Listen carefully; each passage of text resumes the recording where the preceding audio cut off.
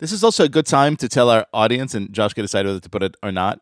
We're now on a Zoom conference, and each one of us has our names. I have Liel by my picture. Stephanie has Stephanie Butnick.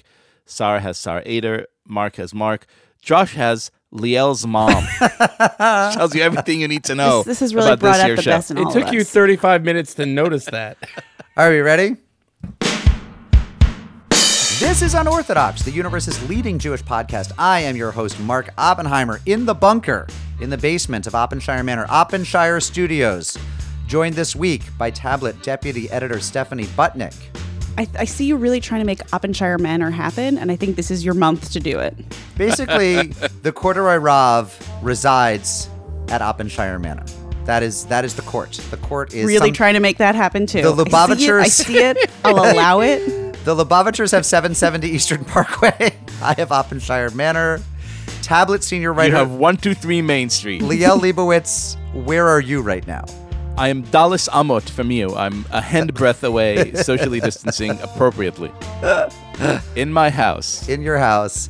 It with is my drink. Monday night. We've got the big five. Me, Liel, Stephanie, Sarah Fredman Ader, and Joshua Cross, all on Zoom in our respective lairs, lasting until the end of the world. Just Lair is going to lair. That's right. This week, we are with you in a time of self-quarantine and sometimes not so self-quarantine. Sarah, of course, being in Westchester County at the epicenter in the Northeast. And we're here to comfort each other and to you. We are digging deep into the Unorthodox mailbox and sharing some of our favorite letters from all of you from the past month. And one terrific superstar guest this week, Tablet's own Yair Rosenberg, sometimes known as the Dean of Jewish Twitter, just generally slapping down neo-Nazi trolls on Twitter all the time. He's also a great writer and a great songwriter. He has a new album out of Jewish tunes inspired by Mumford & Sons, Irish folk melodies, and much more. He's going to share his music with us. 5 times the Unorthodox team gathered in our basements. And I think we all need to give each other a Corona update because we never see each other in the office anymore. So, Stephanie Butnick, how's your COVID-19 going? So, well, hopefully not at all. But I have been pretty much not like lockdown, but Ben and I have been going out once a day since about Thursday. So now we're talking what day, I have actually no idea what day it is. It could be days don't exist anymore. But I'm at my new recording studio. That's my nightstand, which has been tables have been moved, things have been moved around. We have a very good double co-working space with room for the cat. But the interesting thing that's been happening is look, I'm lucky enough to work from home, and I'm really, really grateful for that. But the thing that happens when you work from home is that there's no delineation of time. Nope. I wake up, I check my email, I go to my desk, that's the table outside, and I start working. And then Ben and I were like, oh shoot, we should eat something. So we'll have a little lunch at our desks. And then all of a sudden we looked at the clock today, it was 6:40. And we said, oh shoot, we don't say shoot, we say something else, but let's make dinner. And so I also feel like I have my day job. It's 10:30 right now, PM. Let's be real with our listeners. Right. And now this is my night gig, which is podcasting with you guys. So this has been a 20-hour workday at this point for me. And I imagine that's happening to a lot of people too. It's not like you have a lunch break, you walk to work. I mean, I don't know what time. I don't know time. I don't know days. See, can I tell you, Stefani, I feel exactly the opposite. I know this is a very difficult time, and I pray that this would be, resolved peacefully for all of us, but I feel so incredibly holistic. Here we are, instead of running around like crazy, let's put the kids on a bus, then run to work, then record a podcast, and have a meeting, then come back, then pick up the kids, and cook dinner. All these things that need to happen sequentially, and they're all overlapping, and you can't actually be present for any of them. Here you are, you wake up in the morning, you cannot leave the space, and your kids are here, and then you have to homeschool them, which has, of course, always been my dream. So you're present with them, and you're here because you can't not be because they demand it. And then you stop and you have lunch, and everything just is, I don't know, everything seems more human. Mark, are you feeling me with your 17 children? I'm with you there, Liel. I mean, I've taken some guff on our Facebook page for the little mini episode that I released the other night where I said, actually in many ways, if you are fortunate enough, and I threw in disclaimers, sincere disclaimers, if you're fortunate enough to not have to worry about money or your wages yet, correct, and you're healthy so far, you can seize some moments where actually you're not going to the stupid meetings that waste everyone's time at the office, where you are actually not cramming in 20 minutes with your kids, but getting to feel the rhythms of the day with them, where you spend some time with them, then you sort of go off into your own corners and they do some reading and you do some of your work and then you come together again for meals. I mean, look, the history of the world is the overthrow of geography, right? Like we used to be more isolated from each other, and then vehicles and then phone lines and then internet like bring us closer into proximity all the time. But it used to be, many people lived far from each other, didn't see many people but their family, homeschooled their children, apprenticed them out in the dairy farm or whatever, I don't know, and like lived as units in a way that didn't separate everything out to like, now you'll go off to school 180 days a year. I feel like there is a kind of integrity to the day when it's like, okay, we're a family of 7. How do we have a rhythm to the day where we enjoy each other's company and don't eat each other alive? And I think so far the Oppenheimer 7 are doing okay. Josh Cross, you're on the line with us here. You're in the, but see, Sid and I always say, thank God we have a house and a yard. What must it be like for those people stuffed with their kids inside 800 square feet in New York City? And that's what's happening with you. 3 kids. One is a bratty teenager. One is a bratty one who thinks she's a teenager. And 1,300 square feet. And 3 scotches later, and I'm feeling better. Oh, you got a quarantine. Yeah. TikToks have gotten boring already. But no, we did some homework assignments. The benefit is, and I think this is to harken back to something we did a few weeks ago, is thank God I have a dog. Because I'm allowed to go outside whenever I want. Because I have a dog who needs to pee. I will say that this is a very good time to foster a dog if you live in a city and you normally have to go to work all the time. I think dogs planned all this shit. I think how can we make it so that everyone stays home? Make with the us humans eat a for bat. Months, right? The humans are pretty dumb. Just make them eat some shit, and then they have to stay indoors. Who's a good boy? I think Sarah might disagree with us, though. I think it's so great that you guys have been leisurely spending times with your family without outside interruptions. Sounds like a wonderful experience. It's not been mine. Tell us about yours, Sarah, in Scarsdale, in the Westchester quarantine. Sarah Fredman Ader, what's going on with you? I have built out every single day for my children a very by the half hour schedule, which I think will come surprise to none of you.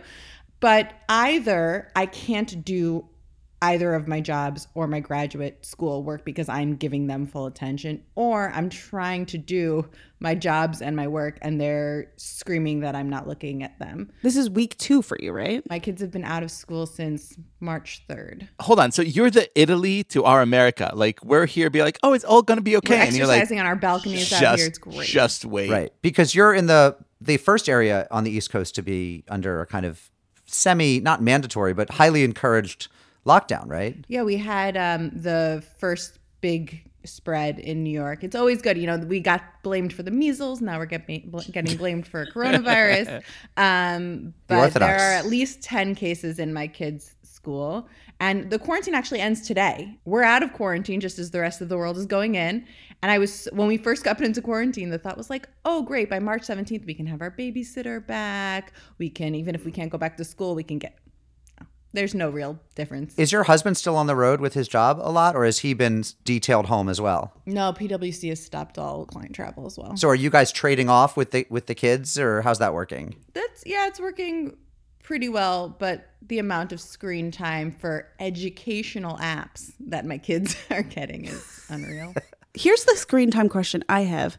Everyone's kids are now taking classes on Zoom. What computers are they using? Like, how many do people have an extra computer so that their kids can take classes? Or is that like your computer? I just got a new computer at work, so they're using my old Mac. In our case, we have, let's see, Rebecca has her own computer, and then we have one other kind of Google Chromebook, and then an iPad, which sort of get used around evening for various screen times. But we're not really set up for Ellie to do homework at home on a computer.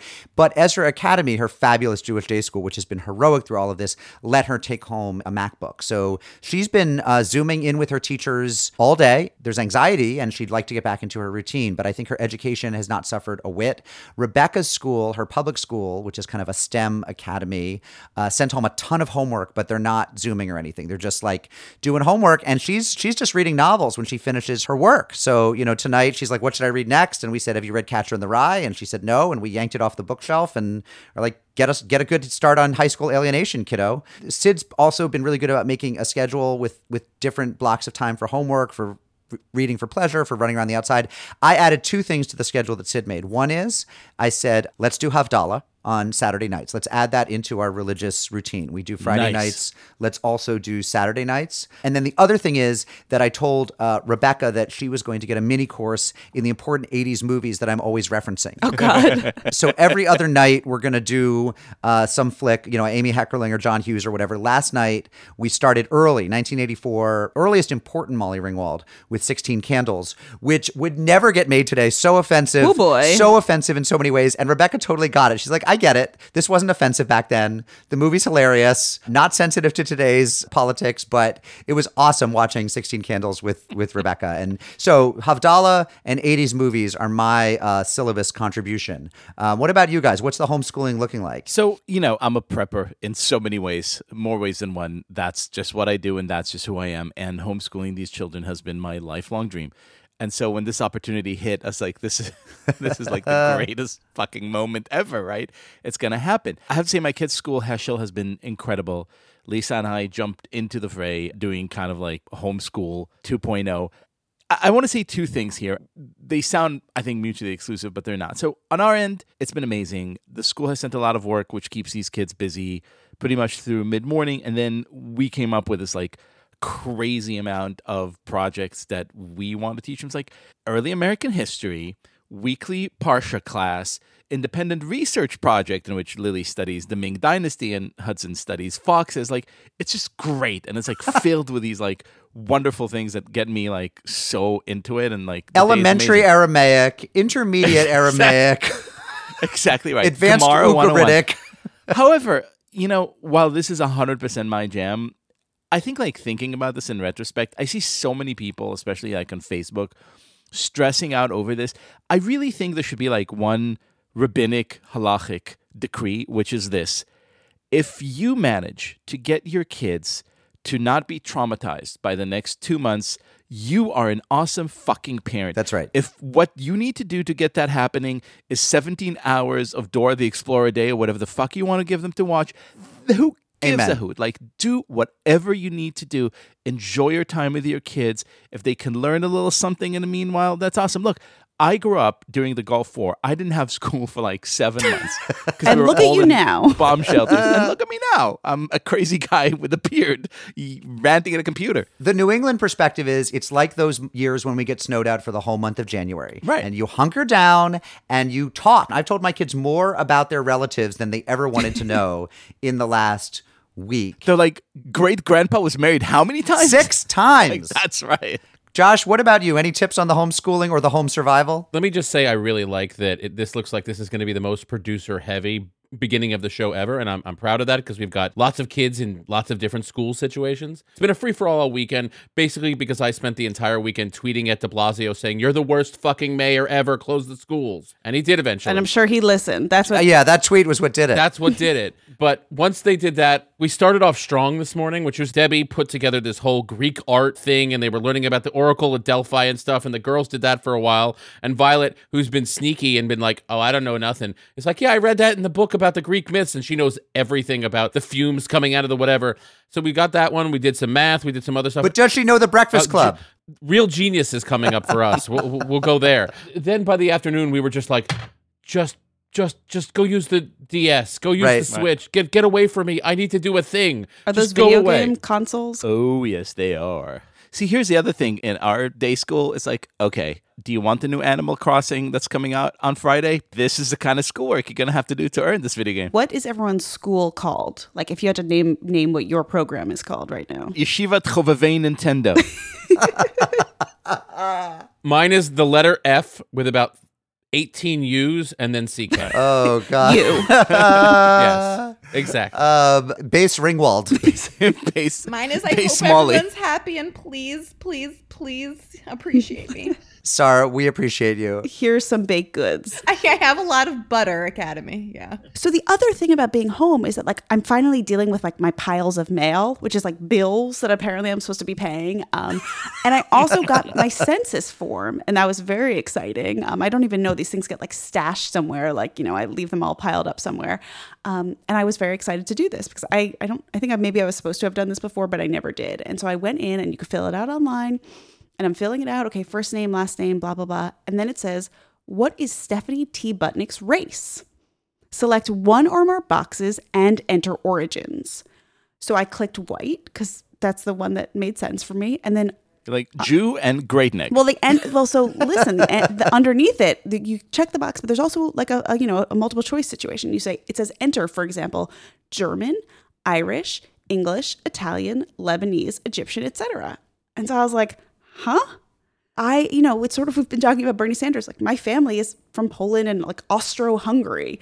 I don't really identify with any of those places being my racial origin, like my ethnic origin. And actually texted my family group chat, and I said, hey guys, what am I supposed to, like, WTF should I be filling out here?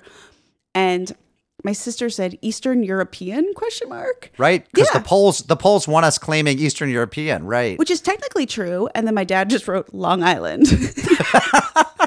And I was like, yes, I do feel more like I'm from Long Island than I'm from Eastern Europe in a very deep, profound way.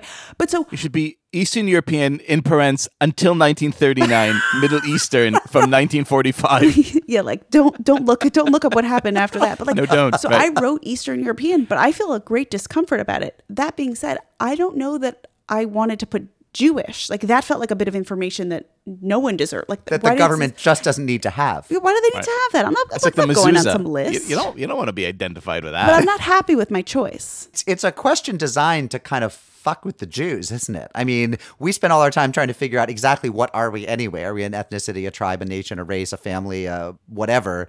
And the government's coming into our kitchen and making omelets and quizzing us on our race. It's like, speaking of it, is Hungary a choice? Yeah. What are you? It's like hungry. Mostly hungry. I'm quarantined and I'm snacking. For me, it's Middle Eastern. I mean, where else am I from? But if they have Lebanese, then Middle Eastern is in the category. So I'll be wandering Jew. It's funny. I was thinking about my friends. So I was thinking about Irene, and I was like, what would Irene write? And I was like, oh, Irene's parents' families are from Greece. So she would write Greek. But she's not writing Greek Orthodox. Like my friend Kat, she'd write like, my dad is Irish and my mom is from Paraguay. Like, that is so much more clear cut than me, where I'm like, where am I from? Should we be writing Hebrew then? Israelite. Israelite. We should be There are two choices. There's Hasidim and Misnagdim, and you have to choose one, really. Mine says married into a Kohen. Vic, 60% Lubavitcher, 20% Breslover. The rest is just yeshivish. 97.1% Ashkenazi. Never forget. 914-570-4869. How do you answer this on the census?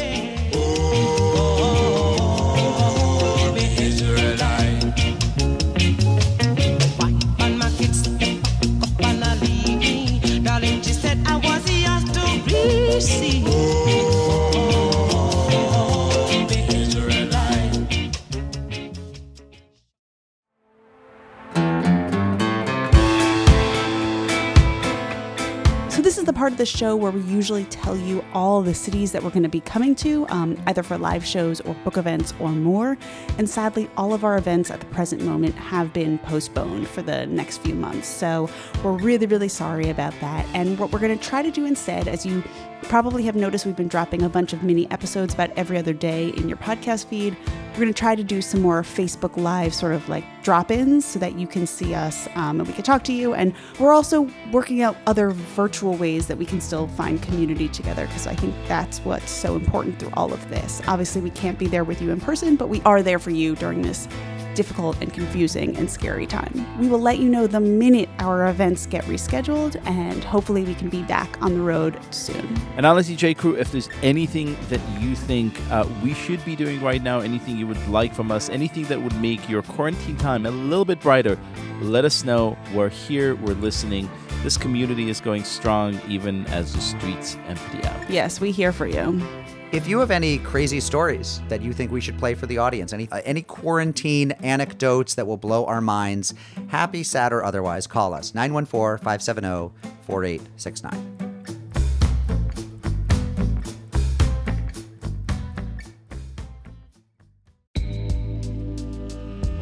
Broadway comes to the 14th Street Y on Tuesday, May 21st. Join us at 7 p.m. for a conversation with cast members from Prayer for the French Republic, the Tony Award-nominated Best Play. Tony nominee Betsy Adom and fellow cast members Frances Benhamou, Ethan Haberfield, and Ari Brand will take part in a lively discussion moderated by the New York Times' Mark Tracy. They'll talk about the play's themes of Jewish identity, French culture, and Zionism in times of rising anti-Semitism. This event is part of 14Y's spring season of Jewish culture. As a Jewish community center, 14Y offers a variety of opportunities for people to discover, explore, and connect with Jewish life. Visit 14streety.org to learn more and purchase tickets to Broadway at 14Y.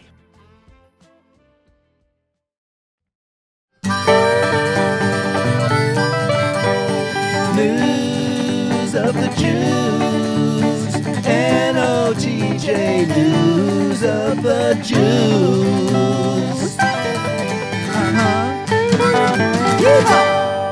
News of the Jews. Poor Yeshiva University, the Maccabees. They make it to the NCAA Division III tournament. They win, what? 2 games. They were in the Shlomo 16, the round of 16, and then there's no more tournament. So technically they won. They're tied for first with 15 other teams. This is literally the question, if a tree falls in a forest and nobody hears it, like if a Jew wins a basketball game and no one sees it happen, like are they the champion? This is the Talmud. Like 17 rabbis could discuss this forever. You know who didn't win anything was the Museum of the Bible, this very weird museum owned by the Green family, which owns Hobby Lobby. They've been collecting fragments of what they thought were the Dead Sea Scrolls. It turns out, according to a study reported in National Geographic magazine, that basically all of their Dead Sea Scroll fragments are forgeries. So the Museum of the Bible, which was always a weird kind of culturally appropriative evangelical Christian Bible shack anyway, also worthless for your scholarship. I mean, the Amazon box ought to have given it away. Like, why are these things arriving via FedEx? But okay. The story was so weird, too. The story was like all of a sudden they appeared on the antiquities market in 1993. It's like, somebody there could have been a little bit less credulous. Someone there needed the savvy of Herb Goldsmith, for example. In this week's Letters from Uncle Myron, your uncle who writes to you to tell you about how the Jews are responsible for everything good in the world, we find out that Herb Goldsmith has died. Who is Herb Goldsmith, I ask you, Stephanie Butnick or Liel Leibowitz? Only members know that. Only members. So Uncle Myron says Herb Goldsmith is the man behind the members only jacket, the brand members only, which I kind of know it as it came back like a few years ago. It's totally so back. I don't know the original version, but I definitely owned some members only stuff. And it basically was this jacket, and he had Frank Sinatra. He got all these celebrities to wear the jackets, and he was actually the original influencer, I want to say, because he was like, if I get celebrities to wear my stuff, people will know like the company and the brand. It was really successful. Hey, have you tried it? Put it on, you're gonna like what you see. Members only. When you join the club, you're a great company. Members only. Herb Goldsmith, creator of the members only jacket. We will be saying many, many mortars kadishes for. The Kaddish Yotam that we can't say because we can't go to Minyan, we would be saying for you. We hope that you are dressing people well in the great hereafter.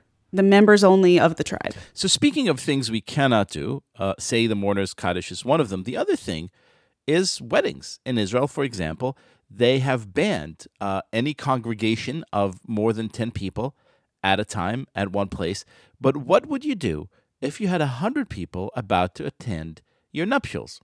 Any ideas? Like go on a balcony. No, these are I'm trying Jews. to think. Where can you go? And these are Israelis who are very, very, very good. Divide them into two teams and have a really long rope and have them play tug of war spaced 6 feet apart. That would be awesome. But in Israel this week, a bunch of very crafty Jews said to themselves, what is the one place where 100 people are actually permitted to congregate? And the answer, of course, is, well, the supermarkets allow a lot of people because people need to buy food. And so a wonderful young couple this week decided to hold their wedding in the supermarket right by the produce aisle. And 100 people came, and it was a very joyous occasion. That's the freaking best Israeli hack. That's that Startup Nation shit. That's amazing. Right? It's like, but maze supermarket wedding. Broken glass cleanup on aisle 12. Cinnamon tov, mazel tov.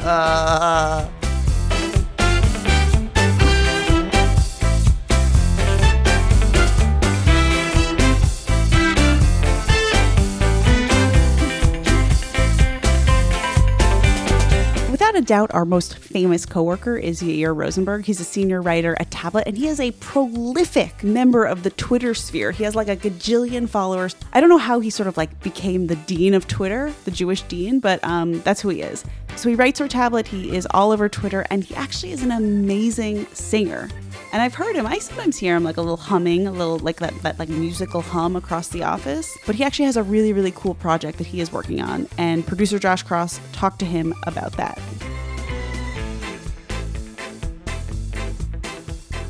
The first time I met you was when I started at Unorthodox, and I walk into a Tablet story meeting, and I see a bunch of people that I'm about to meet, and I see one dude I know.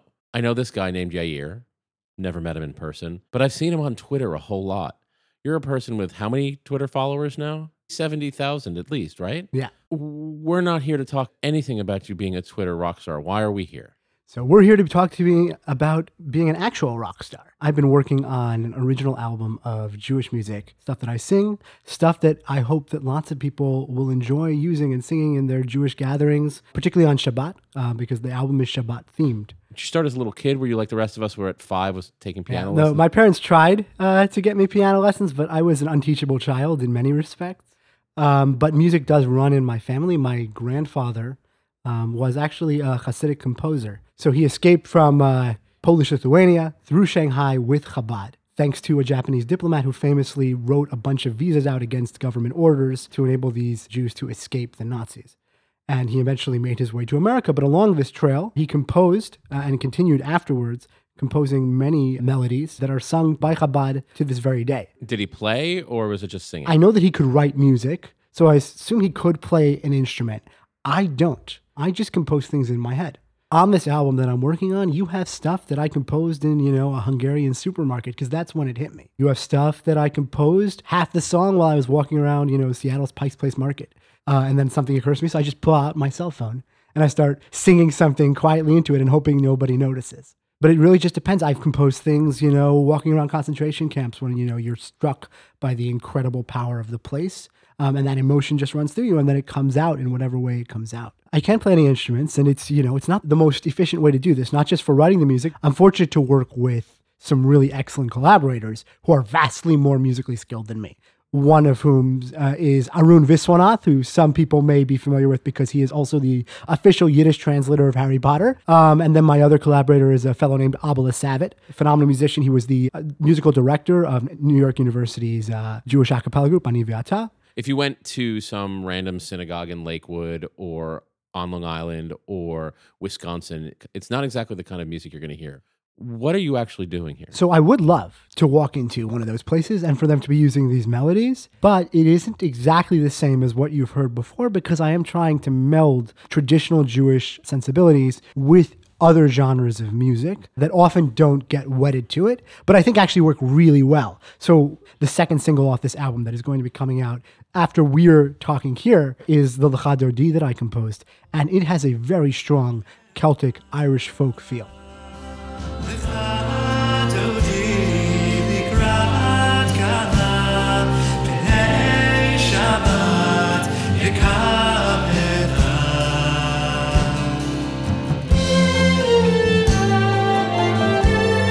Because it wasn't even intentional. It's just because I love Irish folk music.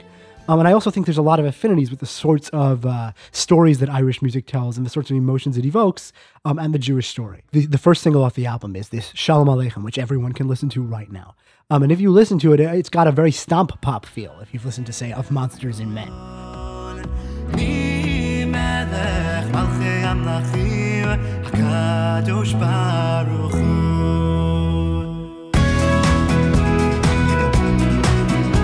And then the harmonies for some of these things, because it's me and two other guys, there's very much like a Mumford and Sons feel. So you have these sorts of different influences. So we've got a crowdfunder going on Indiegogo where people can sign up and support the album. And thus you're basically pre-ordering the album. And there are a bunch of different perks you can get. You can get the base album. You can get the album plus a bunch of bonus tracks. If you want to have me send you a recording so you can lead a Shabbat service, I will give you that recording. Because the idea here is to sort of spread music through Jewish community. It's not simply let me spread this music that I making, but also help you to share music with your community in the way that you want to do it. The single, Shalom Aleichem, and then the second single, Lecha Dodi, will be available on all your major, music stores, Apple Music, Amazon, Spotify, and so on. Hopefully that will be there soon. So make it easy for me. Where can I send people to go check out the Indiegogo and anything else they need? So we've got a bit.ly, bit.ly/Yair Rosenberg Music. Okay. And one last question. If tomorrow you had to quit either doing this music or Twitter, which is very important, which do you do? Oh, absolutely Twitter. Twitter is about a cacophony and music is about harmony. They give you a totally different sensibility and way of living your life. And I think more people could do with more music and less Twitter. Well, Yair Rosenberg, good luck with your album. Less luck, I guess, then with your Twitter. And we'll see you around the office. Thank you so much.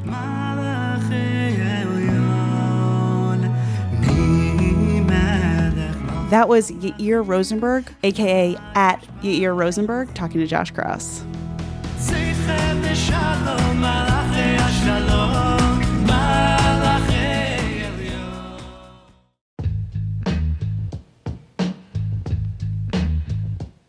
Hey J. Crew, it is time for some pod biz.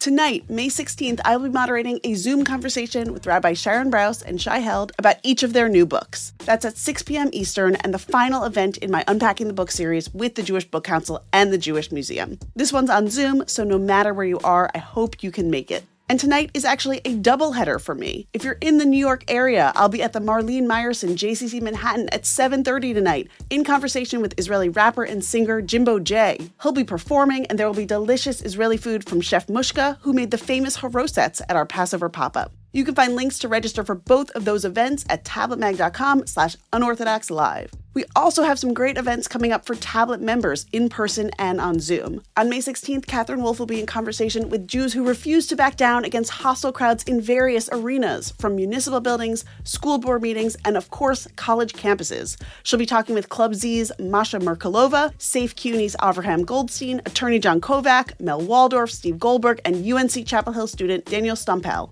Also coming up, a warm and intimate Zoom for those who have lost friendships since October 7th. That's on May 21st and will be a great chance to connect and meet new people. And on May 30th, an in-person Tablet meetup in Washington, D.C., hosted by Tablet's executive editor Wayne Hoffman and Catherine Wolf. That'll be at Char Bar at 6 p.m. You can become a Tablet member at tabletm.ag/UO member and get more information about all of these events. Okay, back to the show.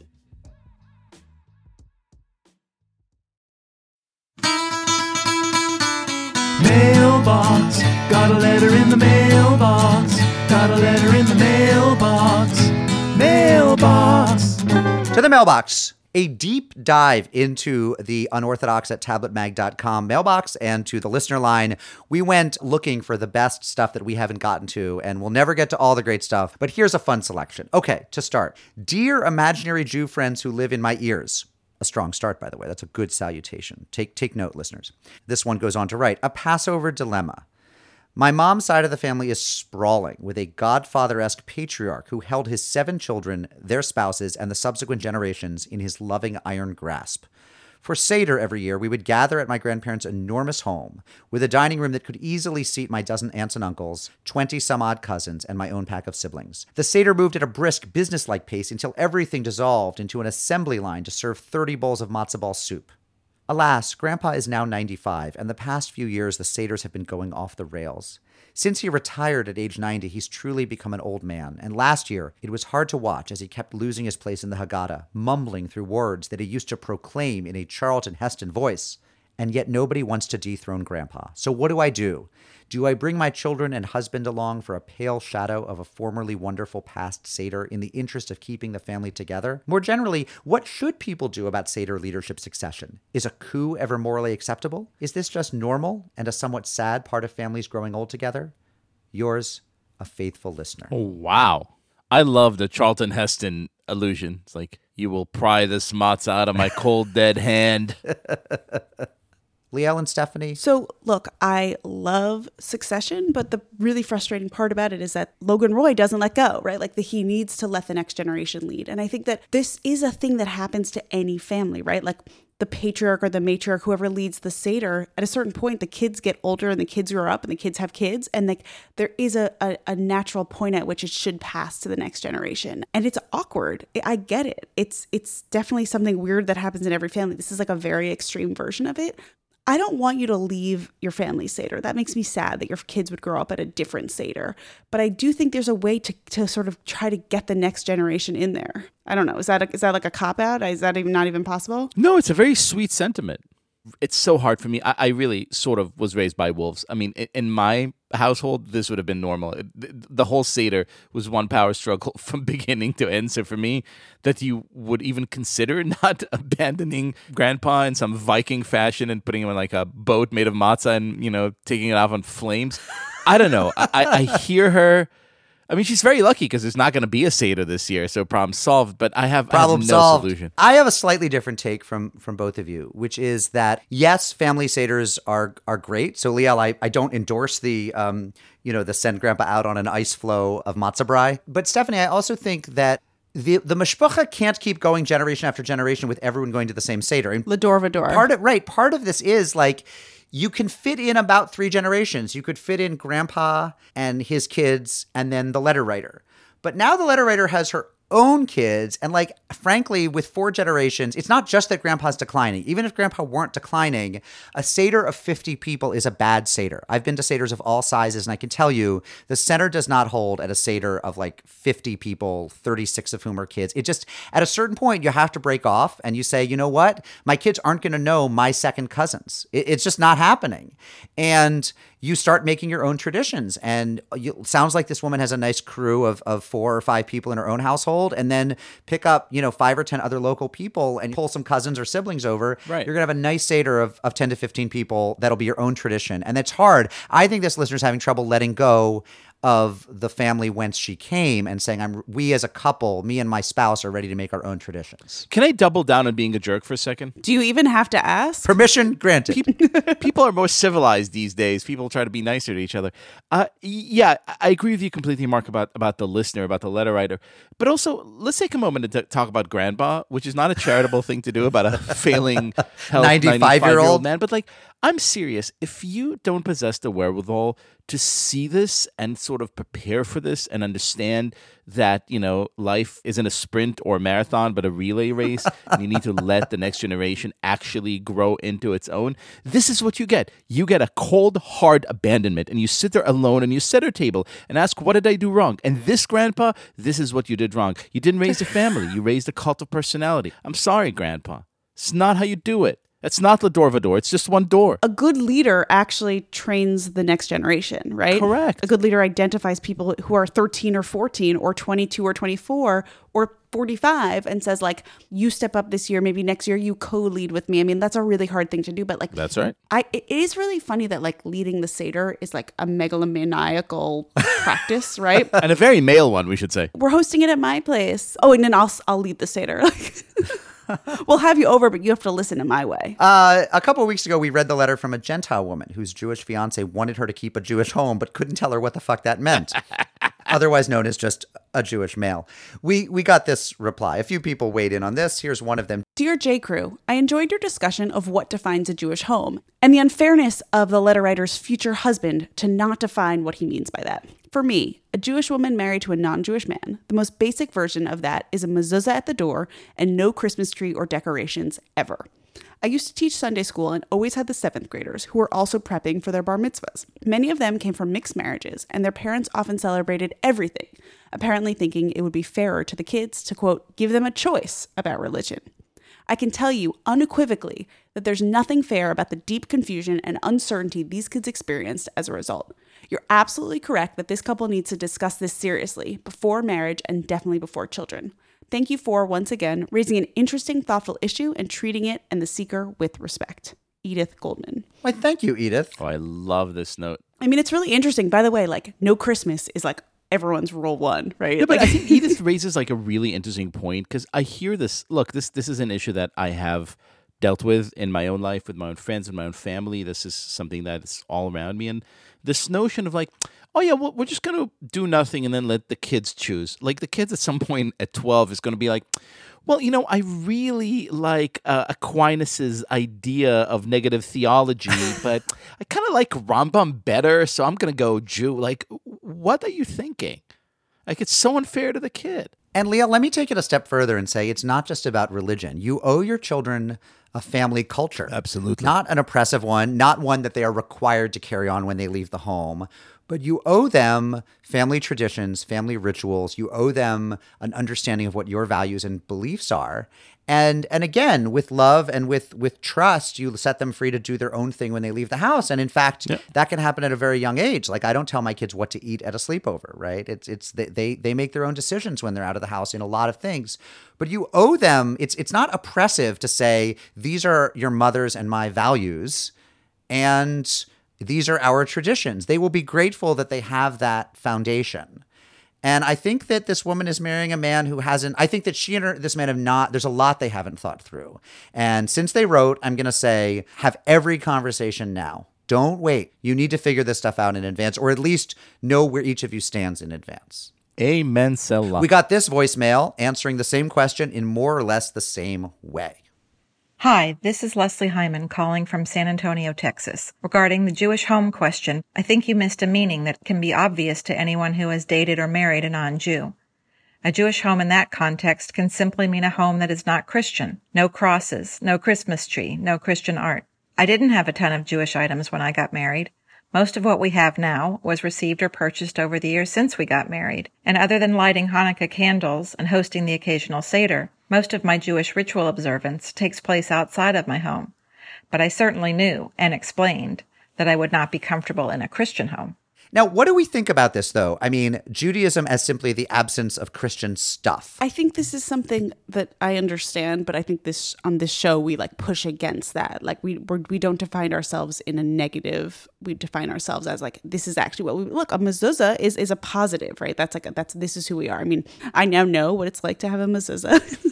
And it is a statement of action, of positivity. We got a lot of feedback about our interview with Ruth Weiss, the Harvard professor and author of the unimprovably named The Schlemiel as Modern Hero, also strong Zionist. She spoke about Zionism and the Arab people in ways that some of our listeners took exception to. One of them, Carl Hayden, wrote in from Dublin, "If I heard a white Christian talking like this, and I have, I would rightly label them as a right-wing ethno-religious or ethno-nationalist. I'm not saying the interview shouldn't have aired, but I do think strongly that the views expressed should have been challenged for what they are." Someone who does not agree with Carl Hayden from Dublin was one Raymond La Liberté. He was born Raymond Fraternité, but, La Liberté. Anglicized it. He writes in, "Hi, Unorthodox Gang. Liel's interview with Ruth Weiss was one of the greatest interviews I have ever heard on a podcast. After I send off this email, I'm going to buy a copy of her book. Thank you. Thank you. Raymond La Liberté. Superbe." On the same episode, we interviewed Gentile of the Week Antonia Ellison, a candidate for Congress in Mississippi who identifies as a Democratic socialist. And Jeffrey Isaac from Northbrook, Illinois wrote in, "I just heard Stephanie and Liel's, quote, interview, or should I call it an infomercial? She's running as a Democratic socialist, but not a single question about the disturbing anti-Semitic leanings that many in the DSA have exhibited. Not just troubling comments by Omar Tlaib and Ocasio-Cortez, but also its overwhelming support of the movement to boycott Israel. I would call your questions softballs, but that would be an insult to a great game." Jeffrey Isaac, Northbrook, Illinois. I love that this one episode managed to get Liel giving softballs to Ruth Weiss and a Democratic socialist. Now here was But seriously, like, what people? Oh my God. What do you think conversation is? What do you want us to do? Do you want us to be like, so jerkface Mike sucks a lot. Why are you so dumb? Like, I want to talk to a person. Fine. I don't agree with one of them. I agree with the other. I want to give them a chance to actually express what they think. Like a civilized person. I could take it. I'm secure enough to take it. And furthermore, even if you think we're interviewing a bigot, your exposure to their bigotry is not going to cause you lasting damage. In fact, the understanding that there are people who hold these views and hearing them explain them is useful knowledge if you think you have to fight back. Though I will say that these interviews are all different, right? Like sometimes one of us does them, sometimes two or three of us. So like Liel with Ruth Weiss is a very different interview than the three of us, for example. They loved with each other. Ruth Weiss, right? Like the interviews lately that we've gotten the most like backlash or like negative response from was, I would say, Carolyn Karcher, which was the woman with the anti-Zionist book, and then there was the Christianity Today former editor who people said Mark was too soft on. And then there was Ruth Weiss. So I think it's really, really interesting, the interviews that push people's buttons. Right. And I think that for the most part, I'm supportive of us doing them. I mean, look, there's different ways to do an interview, right? Like, Liel, you let Ruth say her opinions, right? Like, you didn't stop her from saying her opinions. And now I actually know exactly what she thinks, which is helpful to me. I will admit that together with Steve Martin and Pope Benedict XVI, Ruth Weiss is probably one of the 3 people alive who I admire the most and fear a little and love a lot. And so, okay, I'm willing to hear this kind of, well, maybe a different interviewer would have pushed back a little bit more on different things. But I think the principle stands. The principle is like, on this show, look, we have enough shout fests, right? We have enough places where people just go to be jerky to each other and try to one-up each other and try to make each other look bad. You could watch any political, MSNBC or Fox News or CNN show. I really aspire to, and honestly, it's difficult for me. It's a challenge that I need to personally kind of overcome, to let people talk, learn from them, understand their point of view, agree with it, not agree with it. I just want to hear them. Can I ask you guys, as professional journalists, which I will never claim to be? Is that producer Josh Cross? That's producer Josh Cross again. Because the Zoom thing says Liel's mom, so it's very confusing as to who you are. Hold on, I get the accent. Give me a second. Serious question. So Mark Galli from Christianity Today and Ruth Weiss, we let both of them speak. And by letting both of them speak, going unchallenged, we learned so much more about what they believed. And the second, with either one of them, if you fought with them, and Ruth Weiss, you're not going to fight with her. She's smarter than all of us, even if she's wrong about everything. So, let her talk, and you learn what she thinks. That's exactly right, Josh. That's exactly right. See, the thing is, what you learn doing a lot of interviews, which Liel and Stephanie have done, is some people, the goal is always to get the most interesting interview and for the listener to learn the most. Some people, you get that by letting them just talk and talk and talk. And sometimes they sound terrific. And sometimes they hang themselves with the rope you let them weave for themselves. Right. Some people, you get the best interview by actually pushing them, right? So Carolyn Karcher was a very tidy, fastidious talker who needed to be pushed on certain things to really get to the bottom of what she believed, right? I had to push her for us to find out that, like Bernie Sanders, she actually has a soft spot for Fidel Castro, right? We learned more from her because you argued with her. Because I pushed her. Whereas Ruth Weiss doesn't need to be pushed. In fact, when you just let her talk, she says all the stuff, dumb and smart, that she has to say. And so it's a judgment call. And if you push her, she'll shiv you. That's right. I was terrified. Anyone. It was like talking to Yoda. She'll shiv Roy you. It's a judgment call that we as expert, seasoned Jewcasters make based on whom we're interviewing. So that's your answer, basically, to someone who says, well, you went hard on the left-wing person and you sort of were softballs to the right-wing person. And then with the softballs that you guys were just accused with Antonia, they wanted us to talk to her about all sorts of people who may or may not be anti-Semitic. Antonia is a different, and I'm precious because I know her, but it's really that we got an interesting take on what she's doing in a deep red state. Well, we don't need to talk about Rashida Tlaib. That's right. Back to the mailbox. Hello, lovely ones. I love a letter that begins, hello, lovely ones. Hello, lovely ones. Your question from the potential convert who felt Christian guilt about leaving Jesus behind was a humdinger. I myself am an ex-Episcopalian priest who finally converted, along with 4 of my children, a little over 5 years ago, to Judaism. Since then, we've had to move because of Nazi attacks on our old house. We've helped set up 2 new Jewish communities and are now engaged in a community building project that will see a new progressive mikveh, as well as up-to-date premises for our shul. So we're reasonably involved Jews over here in England, I would say. And yet, I still feel a pull or a tug. Not because I believe in any of the Christian faith or because I want to return, but perhaps because leaving Christianity means leaving Christ, leaving behind the myth that God could become incarnate, here, like us. Even though I've exchanged that for a much deeper and more fulfilling understanding of God, there's still a pang. Jesus is my ex-boyfriend, and like any ex, we had our favorite tunes. Some guilt is understandable, but really that should lessen over time, and if it doesn't, over the course of several years, that's a sign that perhaps where you are is not where you need to be. Best wishes from the UK, Miriam Taylor. Oh, wow. Wow. I want a remake of High Fidelity, only with Jesus as the ex-boyfriend, because the playlist on that would be amazing. Dear Stephanie, Mark, and Liel, I always enjoy listening to your podcast while exercising early in the morning in the gym. Your interview with Ben Cohen was a lot of fun, and the hot hand stuff was very interesting. I'm not claiming any connection between these ideas, but one of the sections of Talmud states that if a person tills a piece of land for 3 years in a row, that gives him ownership. A custom is derived from this, that if a person has the same aliyah to the Torah 3 weeks in a row, that becomes his chazakah, his right.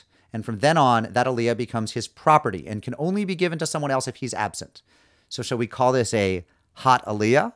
Shalom, Morty Weisselberg. Morty, this is amazing. I shared this with Ben and his jaw dropped and he was like, I guess I got to write another book. And I want to say I did get such nice feedback on the Ben Cohen episode. I think I got a really nice note from Gary Weiss of the Scottsdale J Crew. I'm actually on their Unorthodox Groupies text chain that I found out when we were down about. You're still of course. It's my favorite text chain.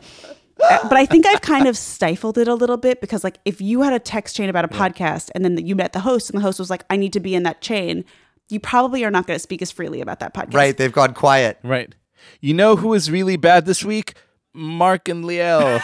It has really quieted down. But I got a really nice note, just this idea that they felt like they knew me and now like to know Ben was really, really special. And I was like, that's amazing. I just finished his book last night. Sarah Fredman Ader chiming in. I bought it immediately after listening to the episode, finished it in a day and a half. And I texted you, Stephanie, that he was very on the nose about what people can achieve in times of plague when the world is shut down. So, the next Shakespeare is just waiting in the wings. His argument in chapter 2 is that basically Shakespeare went on the best writing run of his life during the plague. That was excerpted in Slate, and it actually is like taken off across the internet. People being like, well, Shakespeare wrote King Lear during the plague, so what are you doing sitting at home? And friends, Stephanie's not going to say this, but I'm going to say it. Poor Ben Cohen has had his whole book tour canceled because of this COVID-19 nonsense. Why don't you all go buy a copy? If everyone who listens to this podcast, if all several tens of thousands of you go buy a copy right now, it will be a massive bestseller. Could we do that for Stephanie? Could you go to IndieBound or Amazon right now and buy a copy of The Hot Hand or two and just send this mother up the New York Times bestseller list next week? We can do that. Can we do that? Hear, hear. I really love that. And I'm telling you, anyone who buys this, send me the receipt. Just like send me a note. I will send you something from me and the cat. Let's have her eat her words because she's going to get 20,000 emails from people who bought the book. Let's make this. Talk about a hot hand. She'll have to hand sign 700,000 copies. Now to the last bit from this week's mailbox. Is it the best voicemail we've ever gotten or just top Did five? it make us cry a little bit? A little Maybe. bit. Dear Stephanie, Mark, and Liel, I've been meaning to write to you and thank you from the bottom of my heart for your show and how much it means to me. For a long time, I found myself disillusioned with my Judaism, and so I became nothing more than a bagel Jew. Eventually, I stumbled across your podcast through a friend of mine. In many ways, I credit Unorthodox with bringing me back into the fold. Through listening to the three of you laugh and joke and bicker and banter, I fell back in love with Judaism and with myself, and volunteered to begin taking myself to shul every Friday after my Doda moved back to Israel. One day on the drive, Unorthodox was playing in my car, and my Savda was incredibly enthralled and charmed, saying it reminded her of her old wireless shows only better and with more Jewish. Eventually, it became our tradition to listen to Unorthodox every Friday on the way to and from Temple, and to have the Shabbat meal together. When she passed away last year, I decided the best way to honor her would be to keep listening and to maintain the path of my lifelong Jewish learning, and I can only credit you all for that. I feel I should also say that unlike many, I couldn't possibly place myself as a fan of just one of you, because you're all brilliant and beautiful human beings. Stephanie Taylor Swift, you literally remind me of every single amazing girl I went to uni with, and it's been so awesome to hear you lean in and then get married to a beautiful man and finally get a mezuzah up. My subject was so stressed about that, you wouldn't believe. Plus, as a fellow 30-something millennial, I feel like you just get me. Mark, thank you for being so kind and positive and exuberant, and for getting angry about gourmet dogs and excited about frivolous things, but always real about the things that matter. I wish I could have had you as a professor at uni. Leah, I actually disagree with you on certain issues, though less than the bleeding heart lefty like me probably should. Most importantly, though, the journey towards keeping kosher and embracing the religious side of Judaism and wearing kippah in public has been really inspiring to me, and I have followed in your footsteps, even going so far as doing the Daf Yomi. You are my Sabda's favourite. So Mazel Tov to the three of you, and to Josh and Sarah, thank you for being the locus of positive change and peace in my life, and the life of many other people. Shalom, friends. Yuval Milgram, really, I love you. This was the most amazing note. If this play continues, I think we're all moving down under and sharing a ranch with Yuval Milgram. Yeah, let's do the Perth outpost. Yeah, hoard some toilet paper because we're on our way, baby. You know, the thing I love to hear most about the show, and I obviously love people saying nice things about the show, when people say that they listen and their kids in college listen and they talk about it, that to me, there's so little in Jewish life that is intergenerational that feels like something that you and your parents or grandparents share, right? Right, because grandpa won't let you lead the Seder. That's the problem. Yes, you have grandpas who won't let you lead the Seder. There's a lot of, this is for young families. This is for people in college. This is for people who went on birthright. Is for the dad and the son. Yeah, exactly. But the idea that he listened with his Savta, that is amazing. I love that. Yuval, we love you, babe.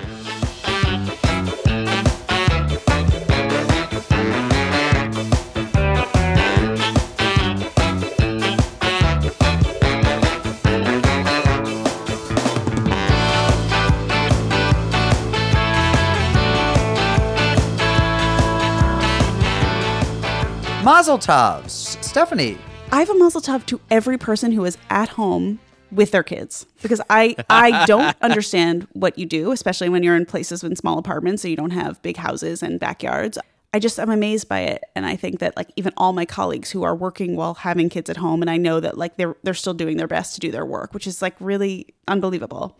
And then of course to all the people who can't stay home from work, whose jobs require them to be there, and just sort of cheering them on and supporting them during this very strange journey. Does Sarah or Josh, either of you have a mazel tov? How about Stella gives a mazel tov? Stella, do you have a mazel tov? Do you want to say mazel tov to Mayor de Blasio for finally closing the diet? No, I want to say mazel tov to Gongcha because it's the only bubble tea. Okay, no, that's not good. Still open. That's kind of great. That's great. All right, well then stand up and give it here. You say, I want to give a mazel tov to Gongcha tea because it's yeah. I want to give a mazel tov to Gongcha tea because it's the only bubble tea place I know that's still open. Girl needs her bubble tea. Yes. Stella Cross with the mazel tov. I have 3 mazel tovs. First, once again, the teachers at Ezra Academy in New Haven, Connecticut, finest Jewish day school in Connecticut, and the one that educates my daughter Ellie, whom I love, and they've been keeping the learning going so strong via Zoom. Ellie is learning so much, and huge congratulations, mazel tov to them. Also, the twins Hannah and Taya Kleinberger. Hannah and Taya had their Benot Mitzvah, their joint Benot Mitzvah last week at my shul. And it was the last public event I attended before the new dispensation descended on us. They gave beautiful speeches. They read Torah beautifully. They led services beautifully. And they handled a sadly diminished crowd, not so diminished, but diminished, with grace and the poise of adulthood. And they are Jewish women to make the community proud. I was so proud to be there. So to Hannah and Taya Kleinberger. And finally, another mazel tov to the man with the hot hand himself, Ben Cohen, who is going to sell 20,000 copies of this book in the next week. I didn't even ask you to do this. This is very nice. Big mazel tov to Mr. Stephanie Butnick. Ben Cohen wrote a book that I devoured in a day and a half. Sarah Fredman Ader devoured in a day and a half. You are going to devour it even less time, whoever you are, because you're on lockdown. Go buy the book now. Liel? Wow. So, yeah, everyone who is doing the right thing these days, everyone who's working so hard to get everyone, to get all of us out there, continuous sense of normalcy, everyone in schools, all the workers, everyone in Heschel, my kid's school, who's doing an amazing, amazing job. But I want to give one special mazel tov to my amazing daughter, Lily, who this week had her podcasting debut. She said some bad words on this podcast a few years back, but this week she realized her dream of participating in what I really think is the greatest kids podcast out there right now. It's called Pants on Fire. It's hosted by Deborah Goldstein and produced by our former producer, Noah Levinson. And it's basically kind of a game show for kids where there are 2 so-called experts. One of them is an expert. The other is a liar. Lily's topic was cheerleading, and she worked very hard to study everything about it and rocked it. And if you stick for a bit after the credits, you could hear a little bit of Lily Leibowitz being a junior podcaster. Lily. Unorthodox is brought to you by Tablet Magazine on the web at tabletmag.com. Go there to read stuff. Send us your thoughts at unorthodox@tabletmag.com or call our listener line and leave a voicemail, 914-570-4869. To advertise with us, email producer Josh Cross at jcross, that's cross with a K, at tabletmag.com. Wear some unorthodox swag, some gear, some sweatshirts. Nobody will see you wearing it except on Zoom, but wear it anyway. Go to bit.ly/unorthoshirt. Our show is produced by Josh Cross and Sarah Fredman Ader. During the lockdown, we're doing a lot of content on Facebook, so it's a great time to join our Facebook group. Our artwork is by Esther Werdiger. Our theme music is by Golem, online at golemrocks.com. Our mailbox theme is by Steve Barton. Rabbinic supervision by Rabbis Moshe Haddad, Gershom Mendel Gorelik, and Avraham Chazan, all of Milan, Italy. Hang in there, gentlemen. And we come to you from Argo Studios, which we miss dearly. Shalom, friends.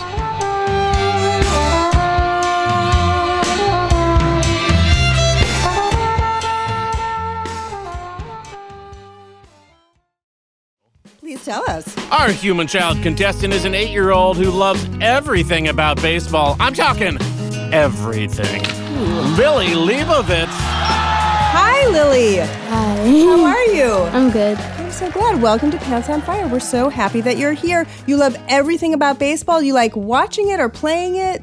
Both. That's cool. Do you have a favorite baseball team? Yes, the New York Mets. The New York Mets. And do you have a favorite player on the team? Noah Syndergaard. Do you like Mr. Met? Yeah, I have a stuffy of him. Oh, yeah. Well, he and I went to high school together. I don't know about that. Yeah. And tell us, I hear that there is a forbidden word in your house, and it starts with the letter Z. And it is perhaps a vegetable. Am I getting close to something you don't care for? Zebra broccoli. It might be zucchini. This is something you do not like, correct? Blah. Nope. Not in any which way. Not even zucchini ice cream? Ew. Do you like saying zucchini? Nope. It's kind of fun. A zucchini. All right. Well, we want to know some more fun facts about you, Lily, but we're going to do it the way we do it on Pants on Fire, playing 2 truths and a lie. Okay. So you're going to tell us 3 facts about yourself. 2 of those facts will be true. 1 will be a lie, and we have to figure out which one is the lie. Are you ready? Yeah. Excellent. What are your 3 facts? So my first one is my dream is to go to West Point. West Point, okay. I know absolutely everything about Harry Potter. And number 3 is my grandparents live in Spain. In Spain? Oh, in space. Wow. No, not space. Oh. Spain, the country. Oh. That would be fun. Okay, what do you think, Lisa? Which one of those things is a lie? She said earlier that she knew everything about baseball. Correct. And now she's trying to come back and say she knows everything about Harry Potter. She is saying that. That's like a lot of everything. That's so true. I think that one is the lie. That's fair. I That's think logical. there's one thing she doesn't know about Harry Potter. Okay, maybe so. All right, Lily, which one of those things is a lie? The lie is my grandparents live in Spain. So you're saying you know everything about Harry Potter? Yes. Okay, let's see.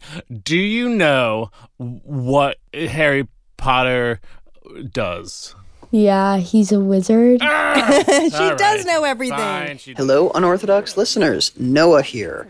You may remember me from such stories as your Jewish grandfather didn't really get his name changed at Ellis Island, or your Jewish grandfather's mohel didn't really circumcise the British royal family. But when I'm not on the Jewish Mythbusters beat, I am producing Pants on Fire, a show where each week we bring in real human children contestants to figure out who is lying and who is telling the truth. On this week's episode of Pants on Fire, Lily Leibovitz returns with her brother Hudson to figure out who is lying about the culinary arts.